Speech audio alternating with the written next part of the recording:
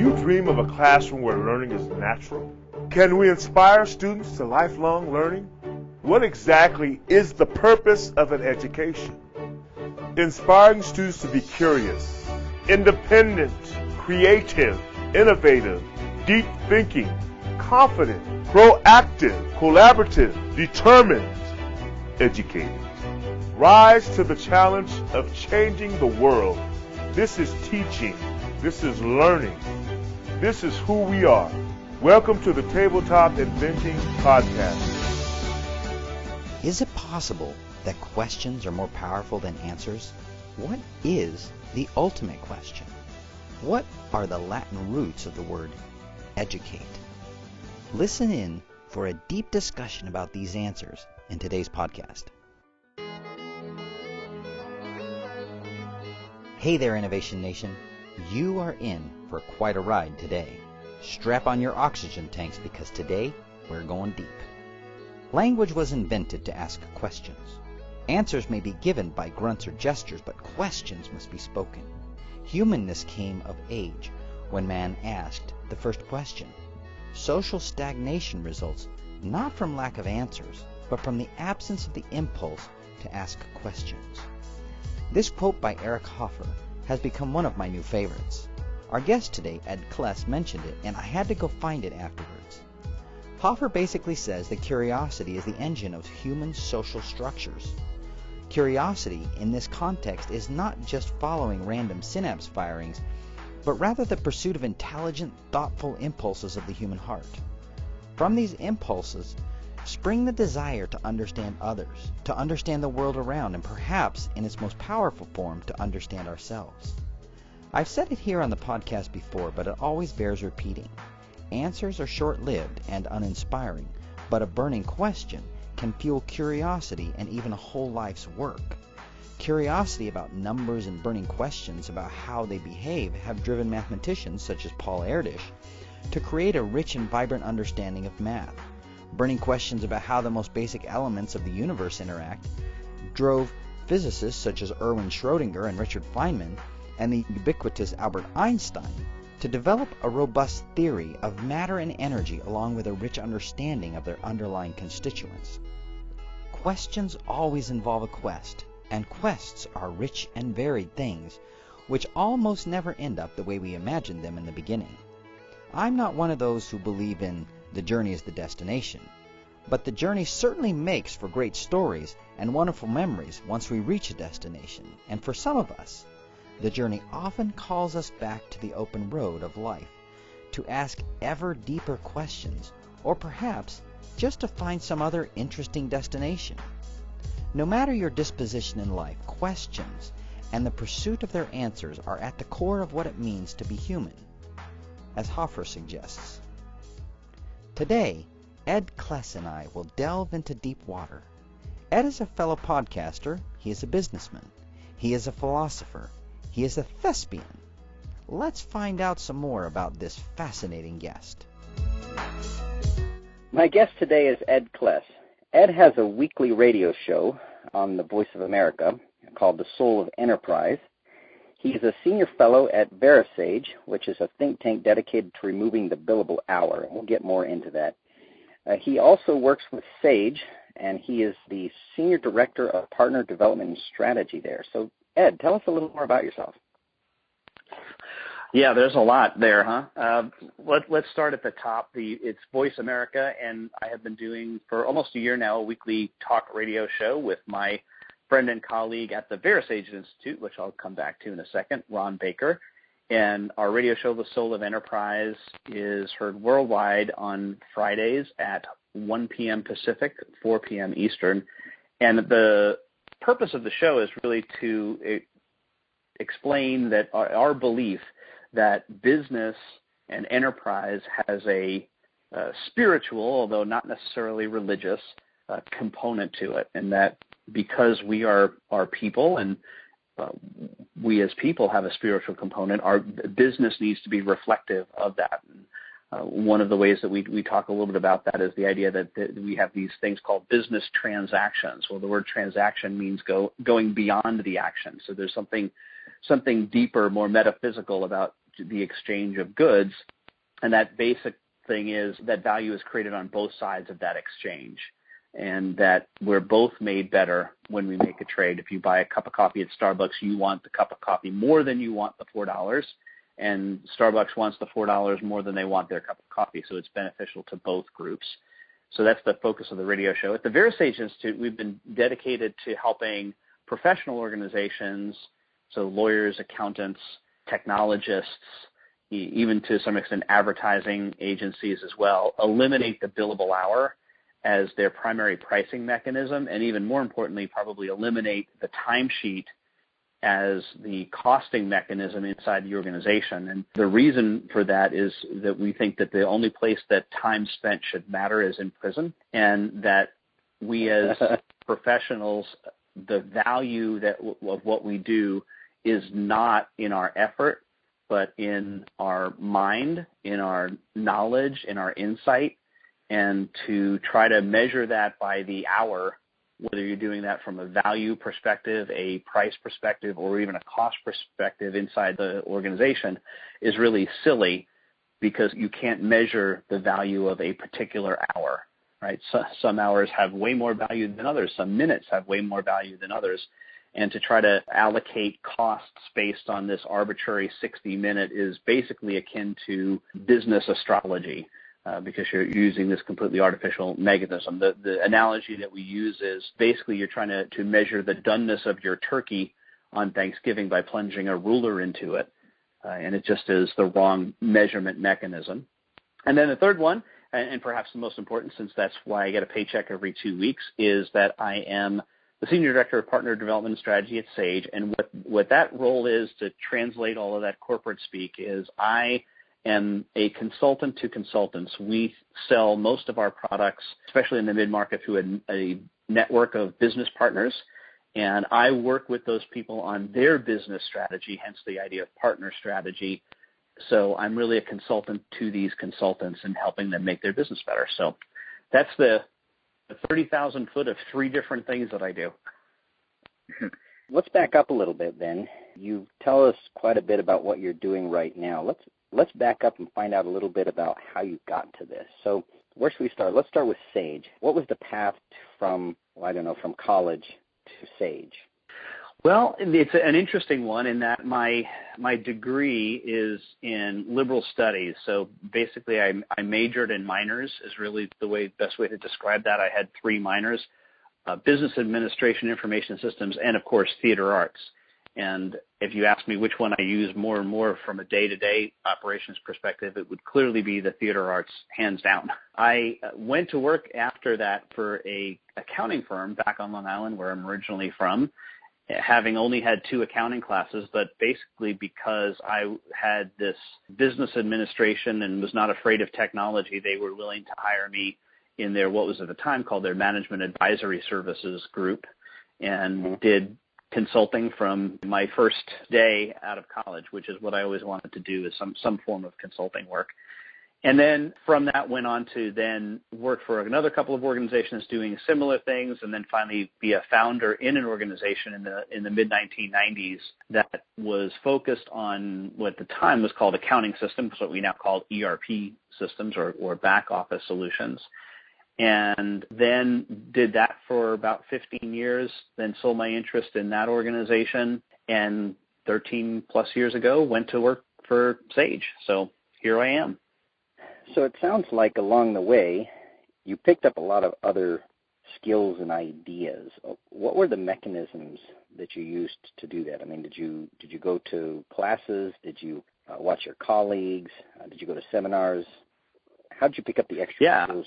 All of the above, and lots of reading. I've been blessed with several fantastic mentors in my career, including my dad, who was a Latin teacher, and not full-time. He was a general management of a rolling door company, but did part-time teaching of Latin in high school by us. And we're taught the importance of words. It's sort of like, if you've seen that movie, My Big Fat Greek Wedding, where they have the running joke, throughout the movie, give me a word, then I'll tell you how the origin is Greek. The dad would do this. It was sort of like that in my house, only Latin. So my dad would talk about words, and we had dinner conversations about the original meaning of the word mortgage, which some of your listeners may know means death pledge. M-O-R-T is death, and G-A-G-E is pledge. So when you take out a mortgage, you have a death pledge. And it's like, okay, that makes total sense now. And then, yes, I did, obviously did college, but then some educational as part of my career development. But I have to say that probably the best insight in learning that I've done has been from just talking with mentors and stumbling sometimes across some really fantastic books, not only just business books, but books about ideas and understanding what those things are. And now I guess that's morphed into things like spending time watching videos on YouTube, because there's some great content out there, doing some classes on my iPad, took one on cosmology recently, and then not cosmetology, but cosmology, and then just always being a lifelong learner. The Latin, going back to my dad here, but the Latin for educate means to lead out or to draw out. And I've always kind of come back to that understanding about education, that the idea is that we're really trying to draw out the meaning of what it means to be human, because to me, there's a moral component of education, and that's something that's got to be focused on. So. Wow, so you certainly started off with the meat and potatoes version of the English language and Latin and got the full force of starting off an educational career. Did you find along the way that there were any particular people that stood out in your mind that helped you figure out business and life and these other things? I mean, you've already mentioned your dad. Who else might fit in that category?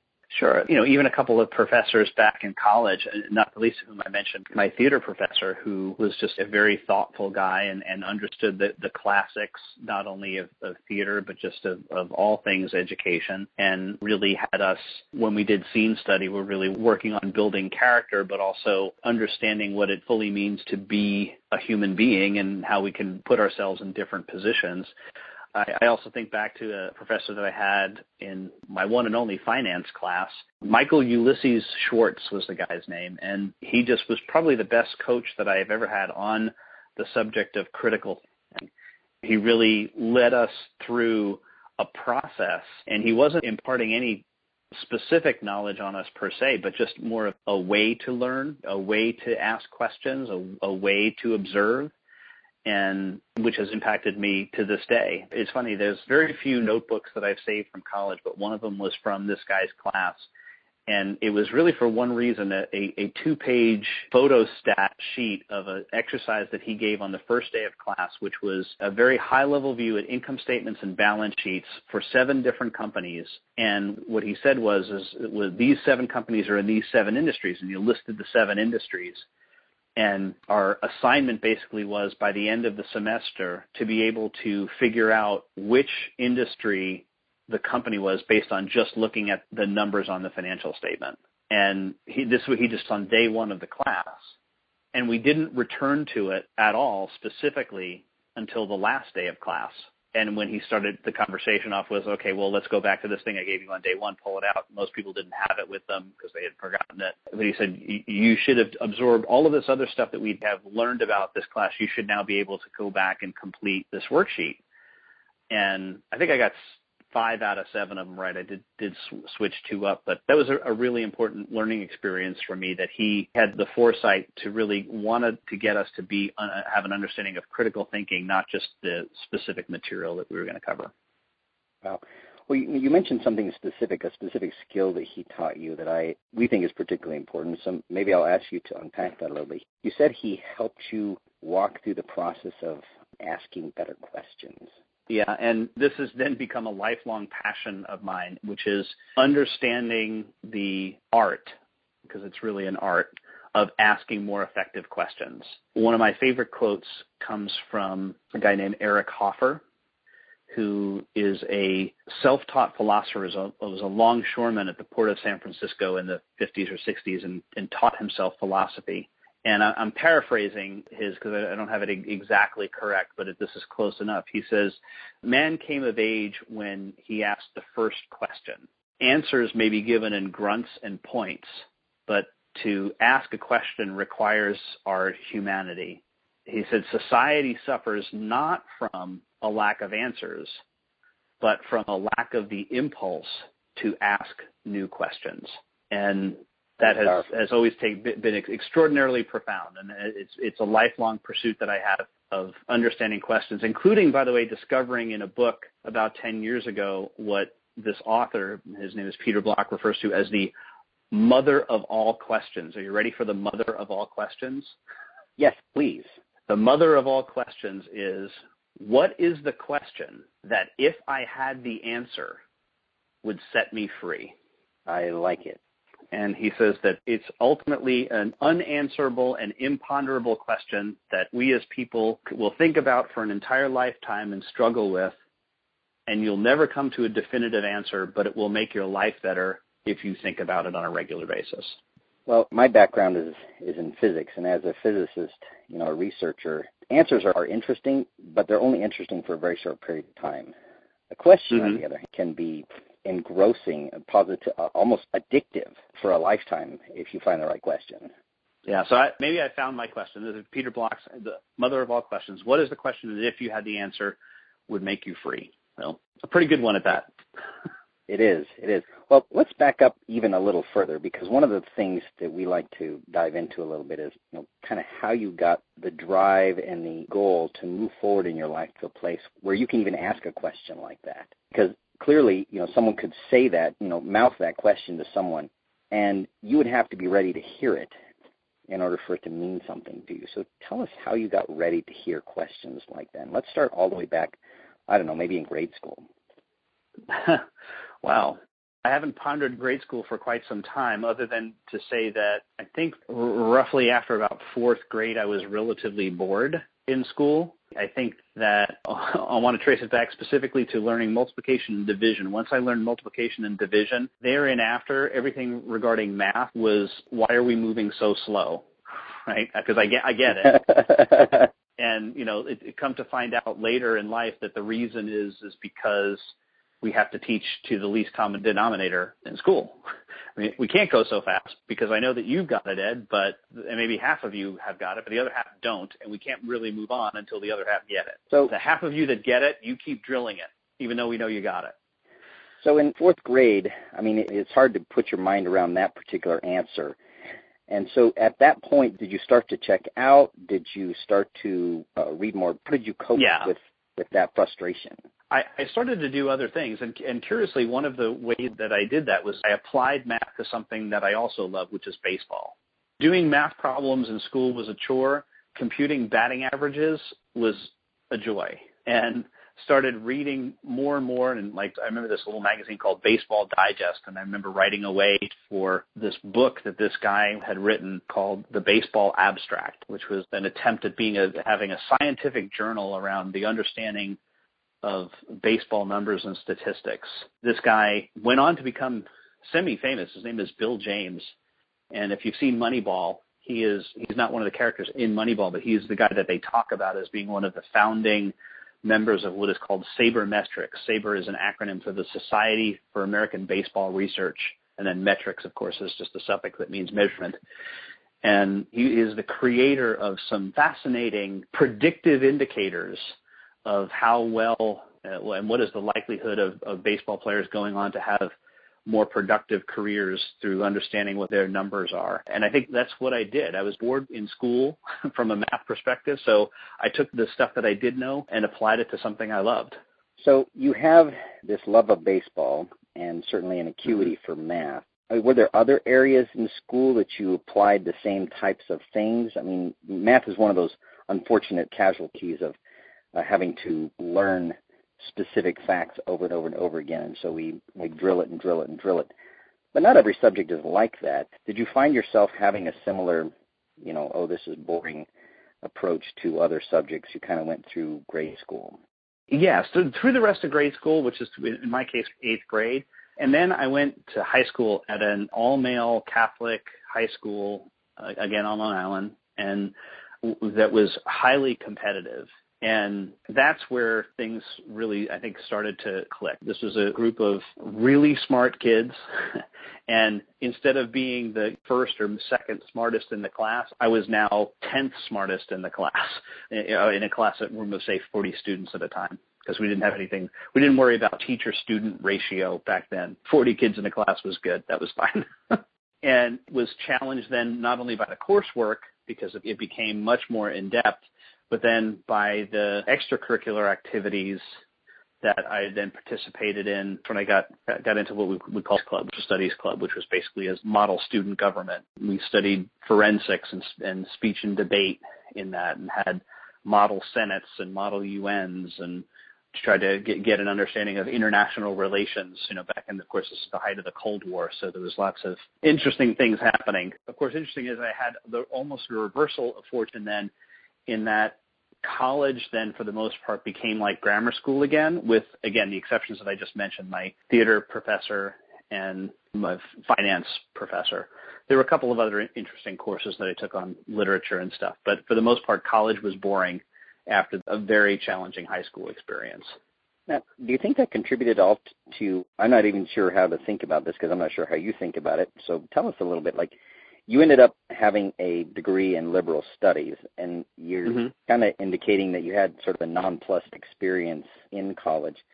I mean, do you think those things were related? Was it the environment? Was it the college you picked, or were you just not ready? Was it just not challenging enough? Like, how did that occur? It's funny. College was great because I got a chance to be much more social than I had been in high school. It was not hard, right? There were people who struggled in college. I did not struggle in college at all. I mean, if I showed up for class and paid attention and could take notes, it was not a struggle at all. Not a lot of challenges. So I breezed through it, but I had a good time too. I mean, I wasn't one of these guys who, I was taking it at one point, I remember 21 credit hours in one semester and working 30-hour-a-week job. It wasn't challenging. It was a lot of fun. I didn't get much sleep, but it was still a lot of fun. Well, I was going to say, 21 credit hours plus 30 hours of an outside job makes for pretty short sleeping hours. Yeah. But you still didn't feel challenged in that. Was it the depth of the questions they were asking, and they were just really shallow? Was it? Yeah, what was it about it that wasn't challenging? It's a good question. I think it was because I was so well-rounded coming out of high school from a core, what I guess was called core curriculum. I don't know if it still is at the time, core curriculum standpoint, that, going into a required COM 101 class to learn basic writing skills, I was like, seriously? And I can remember some classmates actually struggling with that. And I guess it was because their high school experience had been much different from mine, and that they weren't challenged in high school. And now all of a sudden, yes, spelling and grammar count. So that, I think, is one of the reasons. I also think, too, that the professors, for the most part, especially of those early classes that I took, they were treating most of the class like it was 13th grade, right? And it wasn't until I started taking some of my more advanced classes where the conversation started to evolve, including like the one I mentioned about, finance, where it was not just lecture, but, hey, let's approach this from a Socratic method. Let's have conversations about it. Those were the things that I really loved to do. And not every professor was that way, but I would have perhaps been better off going to a college, had I known about it now, that was purely Socratic. That would have been a better move for me. But honestly, I didn't even know such thing existed. So let me dig in just a little bit to that, because I think I agree with your feeling about things. I had a similar experience in college, and I actually didn't feel challenged until I got to grad school. When I got to grad school, I suddenly felt, oh, wow, because I went from being the top of my class to being at the bottom of the class, which is a really humbling experience to have to navigate. But there was something about having to answer a deeper question where there wasn't just one single answer. And do you think that was related to this, that the simplicity of the answers or the simplicity of the question had something to do with whether or not this was challenging or not?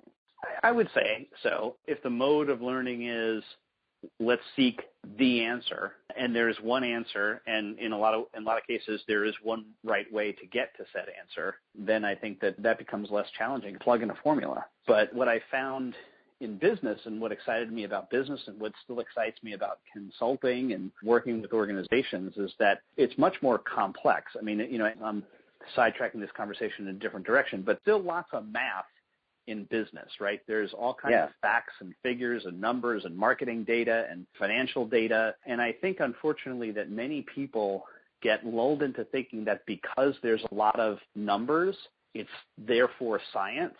I guess the phrase for it might kind of a logical positivism, right? That since we have numbers, this is math, this is science. And business is not. It's art, it's spirit. It's understanding that entrepreneurship is about continuing the work of creation and coming up with something new and asking different questions. And it's not about seeking what the answer is. It's about what questions are we asking. So let me ask you a question about that. Have you found in your experience that some people gravitate to that need to create something new and other people don't? Yes, and it profoundly saddens me because I think that we all have the potential to be creators of something new. And when folks come to a decision point in their life where they're like, oh, I'm just figuring out here how to get by, it makes me profoundly sad because I think that the world is now missing something that could have been. That's not what I expected you to say, but I think I agree. Actually, I don't know how much Kirk told you about us, but we spend a lot of time working with teenagers, specifically around the idea of creating something new. They have a challenge. They actually have to make it work. There are parameters for how they approach this, but fundamentally, we don't give them the answer. There's a complexity of answers out there, and they have to pick the one that they think they can make work or the one they're most drawn to or excited about. And not every student finds meaning in that exercise. Some students find frustration because, we didn't give them the answer. Like we didn't tell them, okay, there is the answer. And my experience says it's not because that capability of seeing a complexity of answers isn't possible, but that somehow the zest for finding those compelling questions has been trained out of them maybe. Do you think it has to do with the fact that for most schooling, it is about getting X% right, believe me. And therefore then when you're in the environment that, hey, you know what, you can go about this project and it can be a complete disaster in terms of it not you getting to an outcome that you wanted or expected. But that doesn't necessarily mean that you can't learn from it. No, I would completely agree with that assessment. You mentioned the Socratic method. My ears perked up immediately. I'm not the natural educator in our business. My wife is the educator. I'm the tech guy. I came to good teaching philosophy late in life, but she is amazing at it. And, the idea of asking a good question and then allowing the students to fumble around and make a complete mess out of things and maybe come to an answer gives them a much deeper educational experience than giving them one answer they could go look up on YouTube or Wikipedia or Google. And sorry, I actually just poisoned the well, so I should just ask the question. We have two questions we normally end with. Sorry if I'm springing them on you. I'll just jump right in. The first one is, in the digital world where we do have Google, Wikipedia, YouTube, there are lots of ways to use that. In that environment with those tools, what does it mean now to be, quote, educated? Like, what does educated mean in that context? I'll go back to my Latin example, which is, educate means to draw out or to lead out. It still means the same thing that it meant when Socrates was walking the earth, is that it's because there is this moral component to education as opposed to just training, by the way. I hate, and this is a side note, I'm sorry, but I hate the word training. I hate it. I hate it, especially in a business context, because horses and dogs are trained. People are educated. And when the use of the word training is demeaning, and the way that I usually express it, and I apologize that this is crass, but I think it really sums the point up, is would you want your 15-year-old daughter to go to sex training or sex education?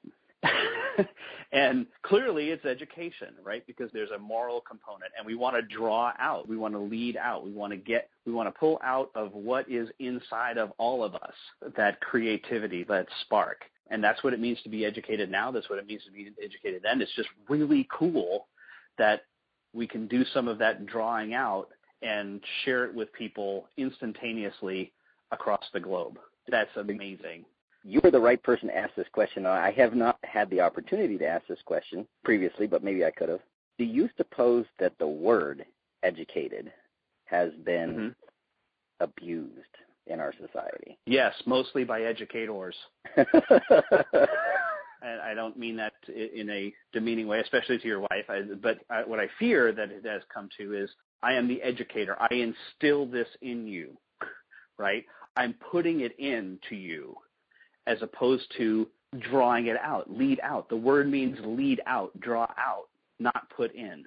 And unfortunately, the professionalism of education has become about, well, what do we put into these kids? And maybe this, maybe I'm now solving my problem from fourth grade. My big challenge with education as it exists today is that it's based on the wrong model, right?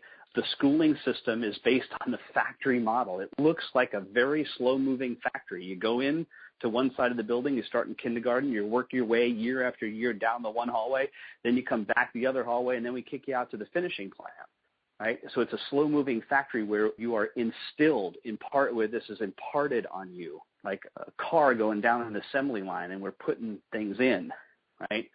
But that's not at all what it's supposed to be. And the premise is this, that somebody born in a particular year has the same desire and thirst for knowledge and the same way of thinking about things as other people who were born in that same year. And while gross and fine motor control is correlated in perhaps to the age of 10, after the age of 10, intellectual ability and curiosity has nothing to do with the year you were born, but because the system is based on, well, we keep all of the people who were born in this year together, at least until they're 18, together. That's madness. Wow. I can tell that you and I could probably talk for another hour on this one. So, I'm going to sidestep just a little. Yeah, sure. And we'll wrap this up, and perhaps you and I can talk for a few more minutes afterwards. The last question we always ask is more of a philosophical question, but you've already had a philosophical answer to this one, so this will probably be related. But the last question we always ask is, what is the purpose of an education? And I could guess at the answer, but I would love to have you just give me what your answer is.